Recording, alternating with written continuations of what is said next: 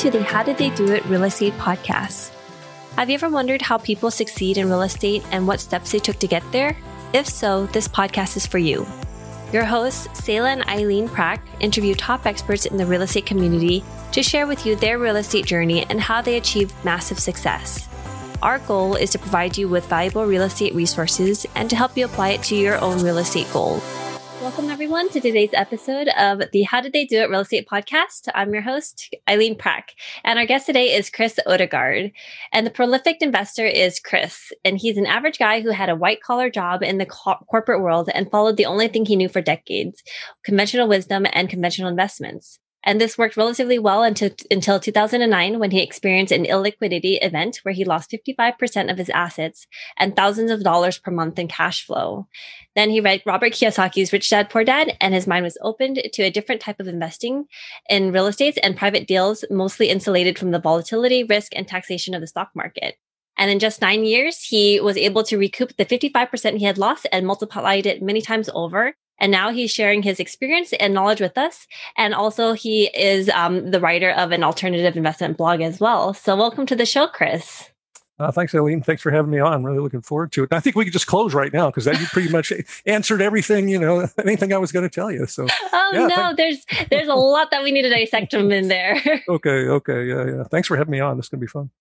So, Chris, if you can share just a little bit more about your background and, how did you come to the realization of investing in different alternative investments? Yeah.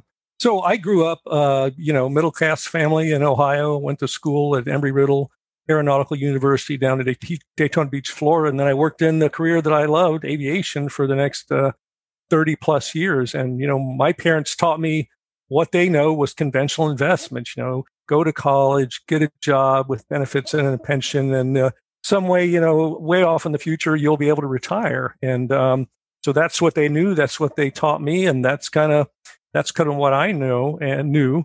And then, as you mentioned, I had this illiquidity event in 2009.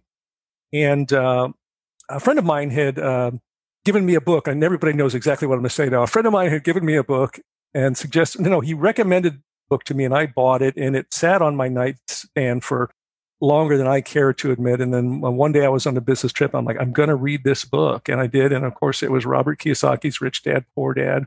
And that just, it was just like a hit upside the head. All these theories and things about money and how to invest and philosophies that I'd never heard of before.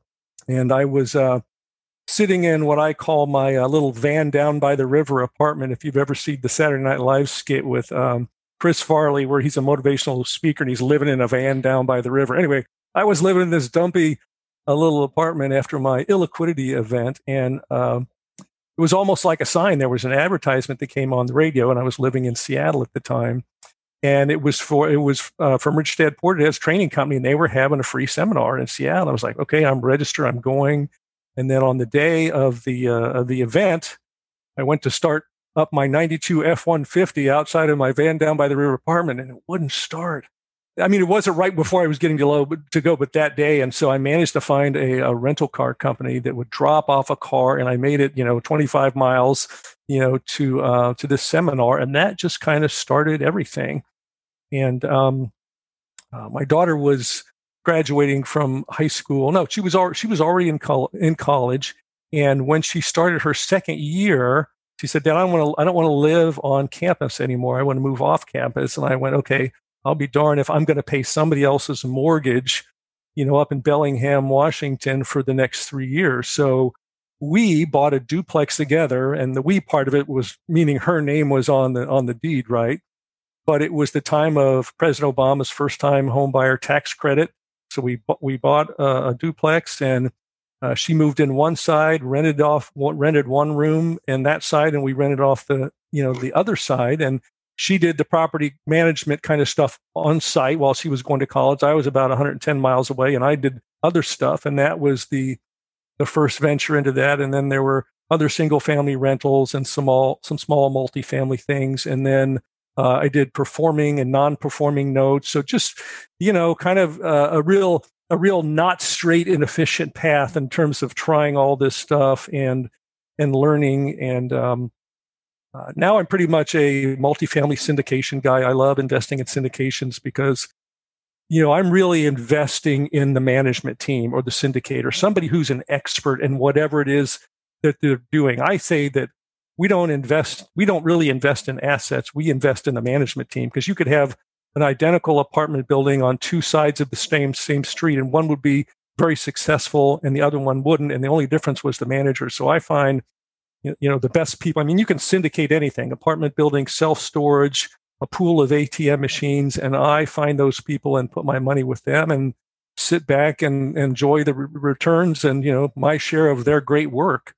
And so that's, I think that's kind of a little more detailed answer to your question. But anyway, like you said, 9 years later, after doing all this different stuff, like I said, in a very zigzag and not efficient approach, now I had a back office system. I had, CPA and a bookkeeper, and I had a balance sheet and, financials, and I knew what my financial system was. And I was like, wow, it's too bad.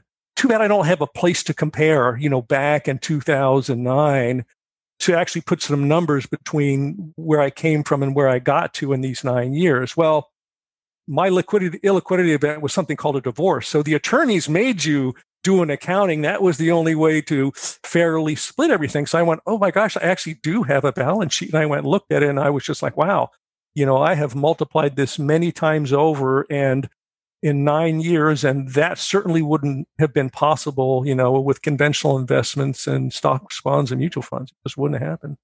And of course, some of that came with getting really smart about entity structure and taxation. So the quickest way to put more money in your pocket is by reducing your taxes. And it's really not that hard.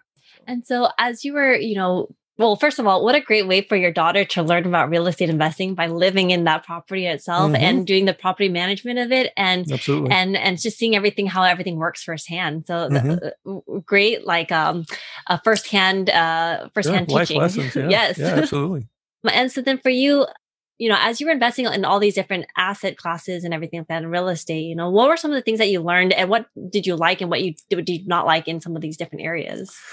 I never really got enough. One thing I learned is that, I was managing the properties, and one thing, and I didn't like doing that, but there was never enough.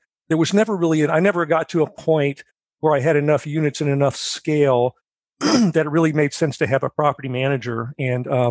And so that was one thing. I started really thinking about going heavy into the, multifamily space, doing it on my own. And I talked to some people, and I said, until you get to about 100 units, you're not going to be able to justify a dedicated person to your properties. And so you're always really struggling with getting the attention and that type of thing. So that's one thing I learned. And I was actually looking at buying multifamily properties in another state, because the Seattle market just isn't a very good appreciation market, but not a cash flow market. And again, I was looking for assets. And what I really should have been looking for was, where's the market that has the best property management team that can manage these properties after I acquire them? I should have really been looking to set up the team on the ground, and that would have been the first thing, and then the assets. And then somewhere along the line, I learned about syndications, and I went, wait a minute, if I did this by myself, I could make X amount of money. You mean I could just write a check to somebody else and earn just about the same amount of money without any of the time and my hassle? And I've just completely freed up my life. So that was a huge thing. And but it's like, you got to pick the right team. There are good, bad, and excellent syndicators and deal organizers. So just like anything else, you have to pick and choose carefully. And that really, to me, comes from having a network. If somebody comes off the street to me and says, hey, Chris, I got a great investment, it's like, well, you weren't referred to me from somebody that I know, like, and trust. So you really haven't even made it through over the first hurdle. You don't get in the front door, right? And so, in your opinion, how is it different to like the conventional investments that we all typically are taught growing up? Oh, well, that's a great question. I'm so glad. I'm so glad you asked. So when I fired the man at the end of 2018, this is when I started my blog at theprolificinvestor.net, and people started asking me, well, Chris, what are you doing? What's your goal? And this visual came to me was a pyramid or a triangle. And at the bottom of the pyramid, actually, not even on the pyramid, in the shadow of the pyramid where it's dark and damp, were all the conventional investments, which is, everything that's publicly traded, stocks, bonds, mutual funds, ETFs, the conventional one. And as you started working your way up this pyramid into all the various asset classes, cryptocurrency, notes, business equipment, private shares of some small businesses, I compared across 13 different categories, and alternatives are better in all but one over, alternatives are better over all but one over conventional. And then there's one neutral item. And as I was thinking about this, it reminded me of Maslow's hierarchy of needs. And so I call this the Prolific Investor's hierarchy of investors. So there's 13 things, but I'll give a couple that I think are actually really interesting that people don't think about. So when you decide you want to go out and buy or invest in an alternative investment, whether it be a single family rental or self-storage, or even like some type of business equipment, say, big earth moving equipment, and you want to, finance that for somebody. When you do that, you can get something called leverage. You go to the bank and you say, hey, I want to buy this 10-unit apartment building, and they will loan you 80%, 70, or somewhere between 60 and 80% of the money to buy that, and you put up the down payment, and you get all the upside, and the bank just gets its fixed payment, over the course of the loan. Now, if you went to the bank and said, hey, look, I would like to borrow $80,000 to buy a stock, bond, and mutual fund portfolio, they would laugh you out of the office. And so bankers are pretty smart. So why is it that they will loan you money to buy alternatives, but they won't touch conventional investments? I think that says something about the quality and stability of that particular asset class. And the other example is insurability. So whether you have an apartment building, and even things that aren't assets, but are higher ticket items like, cars, boats, motorcycles, airplanes. If you have a house and you have a car, you can go to your insurance company and you can insure that asset or that high price item against loss. And people don't think, and you would never think about buying a house and not insuring it. And if you have a loan, a bank won't let you do that because that's their collateral. But people will put hundreds of thousands, even millions of dollars into a 401k plan, or even outside of a 401k plan, a stock, bond, a mutual fund portfolio at one of the brokerage accounts, and it's completely uninsured against loss. And if you go to your insurance agent and say, "Hi, I'd like to buy a policy to insurance against loss of my stock portfolio," after they laugh you out of the office, So again, insurance people are very savvy about risk, and I think it says something about the conventional investments. They're uninsurable. So those are two of the 13 categories that I've compared alternatives and conventionals to on the hierarchy of investors. Oh, thank you so much for outlining that and giving us a little bit more insight of, the difference of it. And yeah, those things make definitely a huge impact, and, changes a little bit of how we see it, not just through the eyes of the investor, but through the eyes of the banks and the lenders and insurance companies and how they view investments. Yeah, completely view them completely differently, and not really in a good way as far as I'm concerned. So for you, Chris, how do you differentiate and diversify across your portfolios on the different alternative investments? And do you do any conventional investments yourself? I do. I would say, probably 90 to 95% of my portfolio is alternatives. And there are some people who, the very few people that actually talk about alternatives, they would say, well, you should have this really small segment of alternatives. I'm completely the other way around. And what I do with conventional investments is, I think everybody should invest a small portion of their portfolio in what I call the swing for the fences, the grand slam, the home run. You're looking for the next Microsoft or Amazon or whatever. These could be, Reg A plus pre-IPO type companies, or they could be companies that are already public, or even, Bitcoin or cryptocurrency. These are things that could be, life-changing in with your wealth. And so that's where I invest in conventionals, things like that, where you're really just saying, and, I could do 99 of those, I could do 100 of those and 99 of them could fail, but the one that's successful will take care of the other 99 and just catapult you into a whole different, category of wealth building. And then, also if we look at a 401k compared to like a single family rental or maybe even a syndication, can you talk to us a little bit about the differences in the investment strategies there?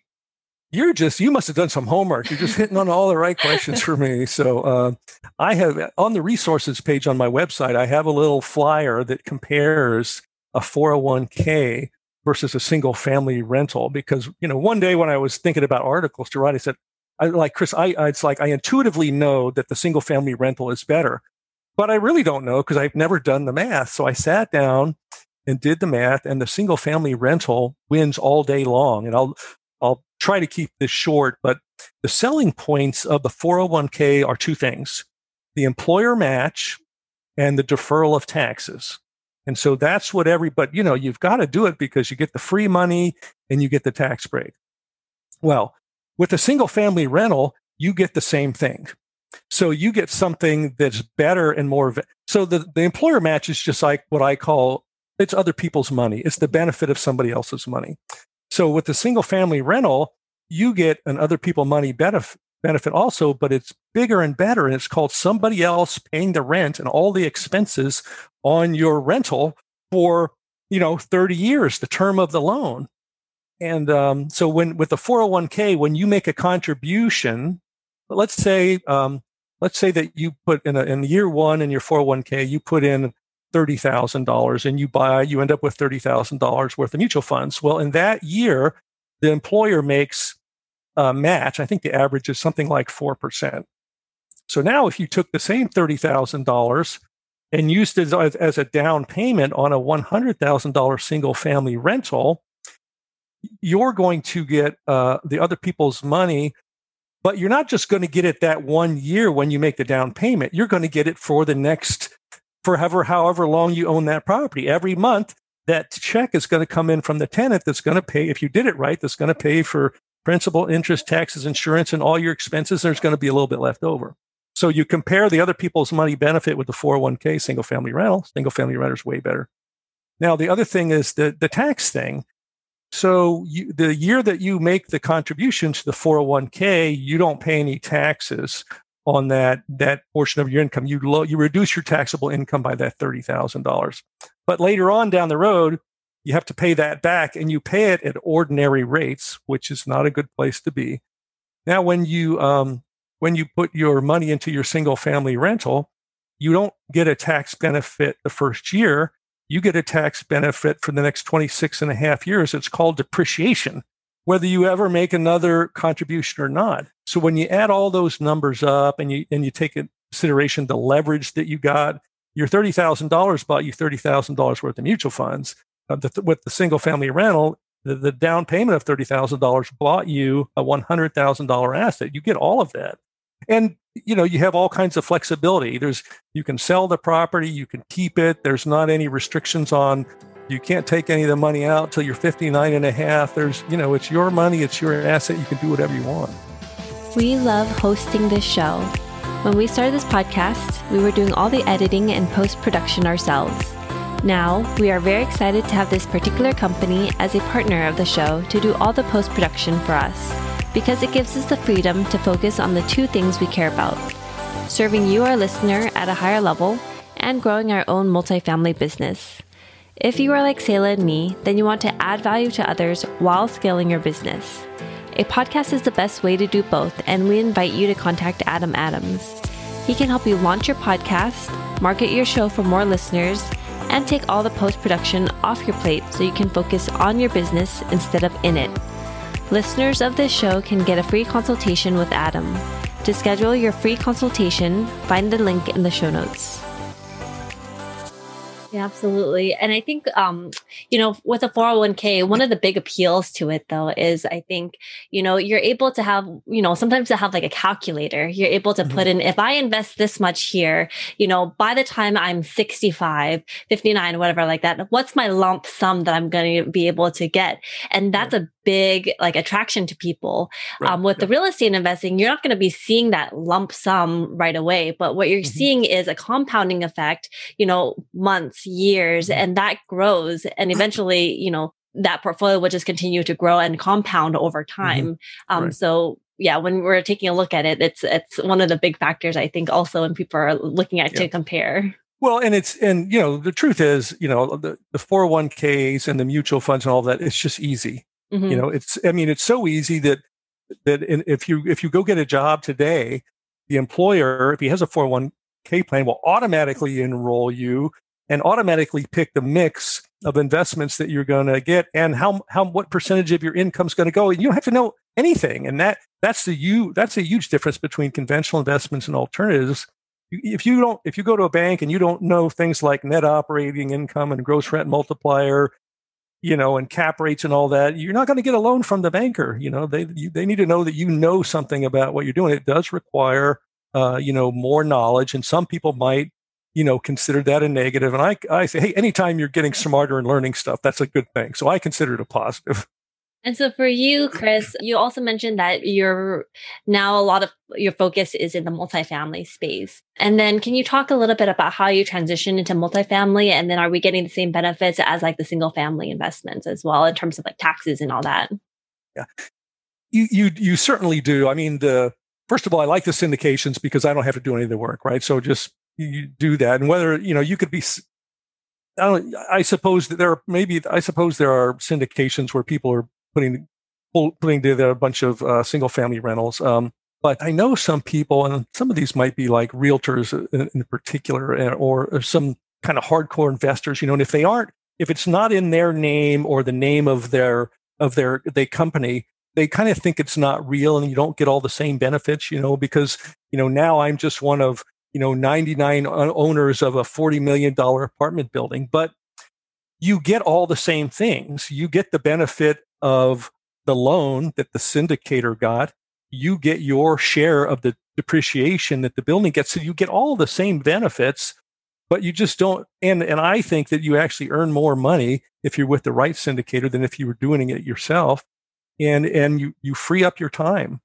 And so to me, there's just not really a downside. But then I'm also the guy that's just trying to free up my time to do more fun things like writing a blog and having interviews with people that are doing great podcasts and trying to just get other people up the pyramid. I'd rather be doing that than managing, a huge portfolio of multifamily units. And, then I'd be managing the property management companies. You'd have your hands in that. I don't want to do that. And so, for those people out there who are looking to kind of get started in real estate investing, and they want to do something similar to what you're doing and creating this passive cash flow and income themselves, what are some of the steps that you can recommend that they start taking first? Well, you've got to start, we as people, no matter what aspect, we become what we think about, right? If you're I have some friends that are kind of negative and they're always looking for things to go wrong. And guess what? They always find it. They always find bad service. Things always go wrong. So if you want to become financially educated, you have to start pumping that stuff in your brain. And that would be through books and podcasts and getting in together with people that are doing that, going to seminars and training and classes. And so, there's a handful of, on my resources page, I've got a handful of books that I think are good for starters and the podcasts that are kind of my staples. And, every year, I kind of put together a list of travel, and a lot of it is domestic travel. Well, I'm going to this particular class on multifamily and this class on syndication or this seminar that's about cryptocurrency. So you got to just start, getting that stuff. It has to be part of your routine because it's not easy like, stocks, bonds, and mutual funds. You can't push a button. And so you got to get smart about it. And so, Chris, what is your current focus right now and what are you looking to do next? Well, I'm still, you asked about diversification, and I'm mostly an apartment investor. And then I do own a portfolio of ATM machines through a syndication that provide cash flow. So I'm not really, and a little bit of self-storage. So I'm mostly in real estate kind of things, and I'm not very diversified in a whole bunch of asset classes. A big advantage of the syndications that I am diversified geographically because, I'm in apartment buildings in Arizona and Nevada and in Georgia and Texas. And that's really hard to do when you're doing it on your own. So one of my next focus, my big focus is really this book that I've got that's just near the finish line called Get Off Your Ass and Manage Your Money, Why You Need Alternative Investments. So that's really what I'm focusing on. And with syndications, I have the time to write the book and market it. I also have that's the main focus right now. Well, thank you so much for sharing that, Chris. Yeah. And so how has real estate investing impacted your life so far?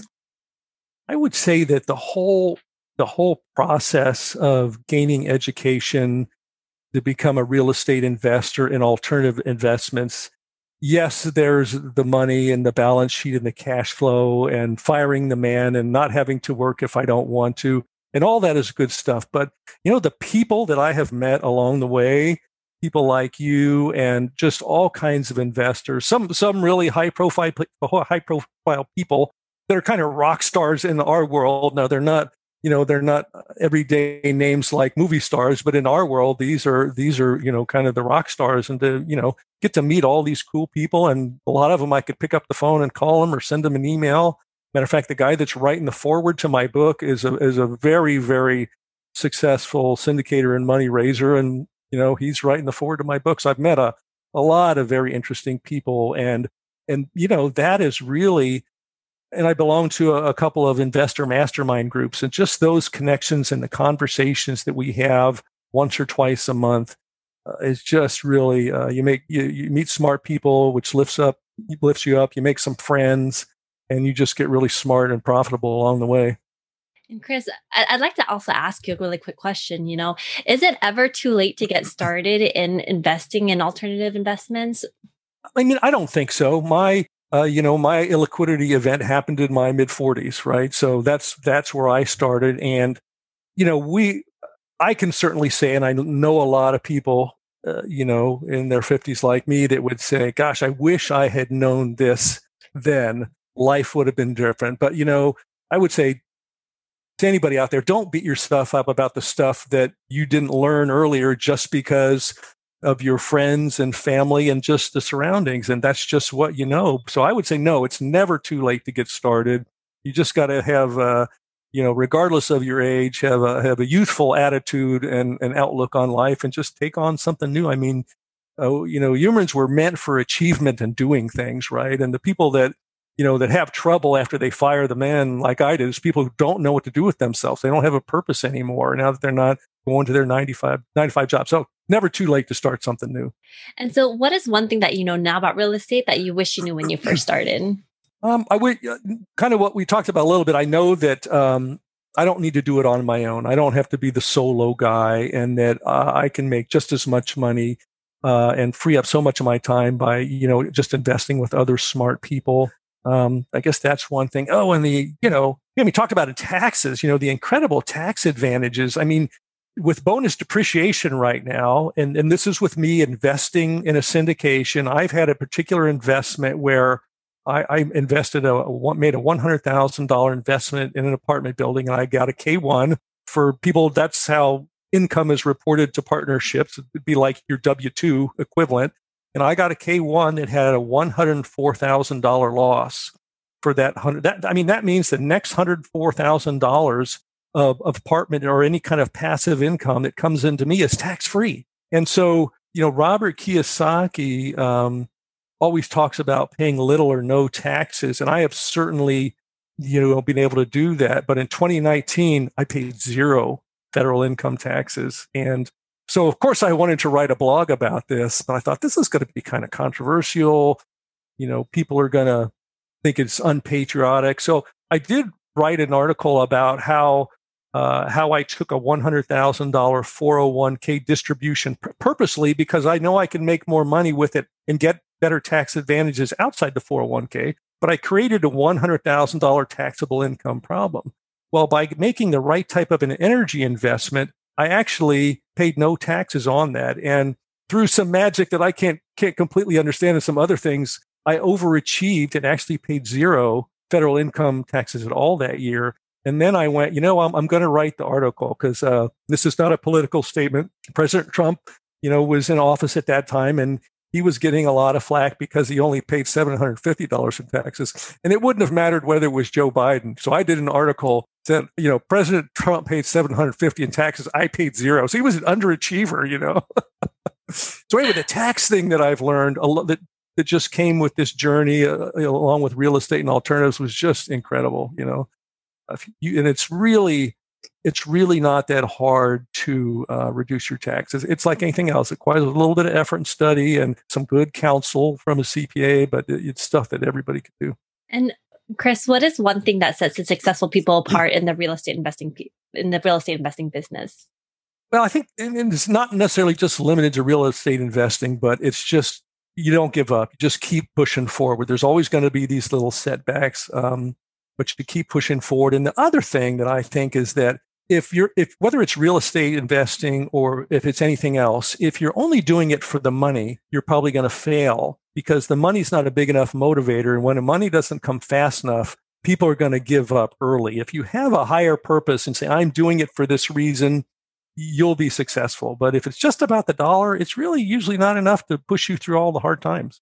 Absolutely. Thank you so much for sharing all of that, Chris. Oh, you're very welcome. Thanks for having me on. This was awesome. And so you're doing something incredible and you're sharing your story through your blog, and you have a book coming out pretty soon, shortly here. And if our listeners wanted to find out more about you and what you're doing, where's the best place that they can go to find out more? Yeah, just go to my website, theprolificinvestor.net. That's where the blogs are. The links to all the social media channels are there. People can schedule a 30-minute free virtual coffee with me if they want to. There's a conventional wisdom quiz that you can take. It's 10 questions, and they're kind of trick questions because you think you know what the answers are. But according to the Prolific Investor, that's not the right answer. And I'll send you an email why. And there's there's a little star up there if you want to, be the second person to find out when the book's coming out. Besides me, you can put your name in for a pre-order. And I also do a little bit of one-on-one mentoring. And there's a little place on there if you want to schedule some time to talk with me about that. We can do that because, I said my path was kind of zigzag back and forth and left and right and one step forward and 4 steps back. And a lot of times when people get on these virtual coffees with me and it's kind of like, Chris, well, what do we do next? And I didn't really have anything next. I wasn't really planning to do anything more. So I do have a paid program that's very inexpensive that if people want to work with me, they can check that out. Oh, thank you so much, Chris. And I love that you call it a virtual coffee because especially nowadays in today's world with the technology, we can have virtual coffees with everybody across the US. Like I'm here in California, you're over there in South Carolina. We can have coffee together anywhere. Yep, so absolutely. It's just amazing. Yeah, well, the whole COVID thing really just accelerated maybe some trends that were already in the work. And I know that's been very painful for a lot of people, but a lot of good things have come out of this and will continue to come out of it. Virtual coffee. All right, Chris. Well, thank you so much again for all of your time today. Oh, thank you. It was really a lot of fun. Really appreciate it. And thank you for listening to our podcast today, brought to you by Bonavest Capital. We would really appreciate it if you can go to iTunes right now and leave a rating and written review. Also, please don't forget to subscribe so you can always get the latest episodes. You can also connect with us on Facebook, How Did They Do It Real Estate. We'd love to hear your feedback and any topics that you're interested in for future episodes. Lastly, to learn more about us, you can go to bonavestcapital.com and fill out the Contact Us page so you can speak to us directly. Nothing on the show should be considered as specific personal advice. Please consult your legal, tax, and real estate professionals for individualized advice.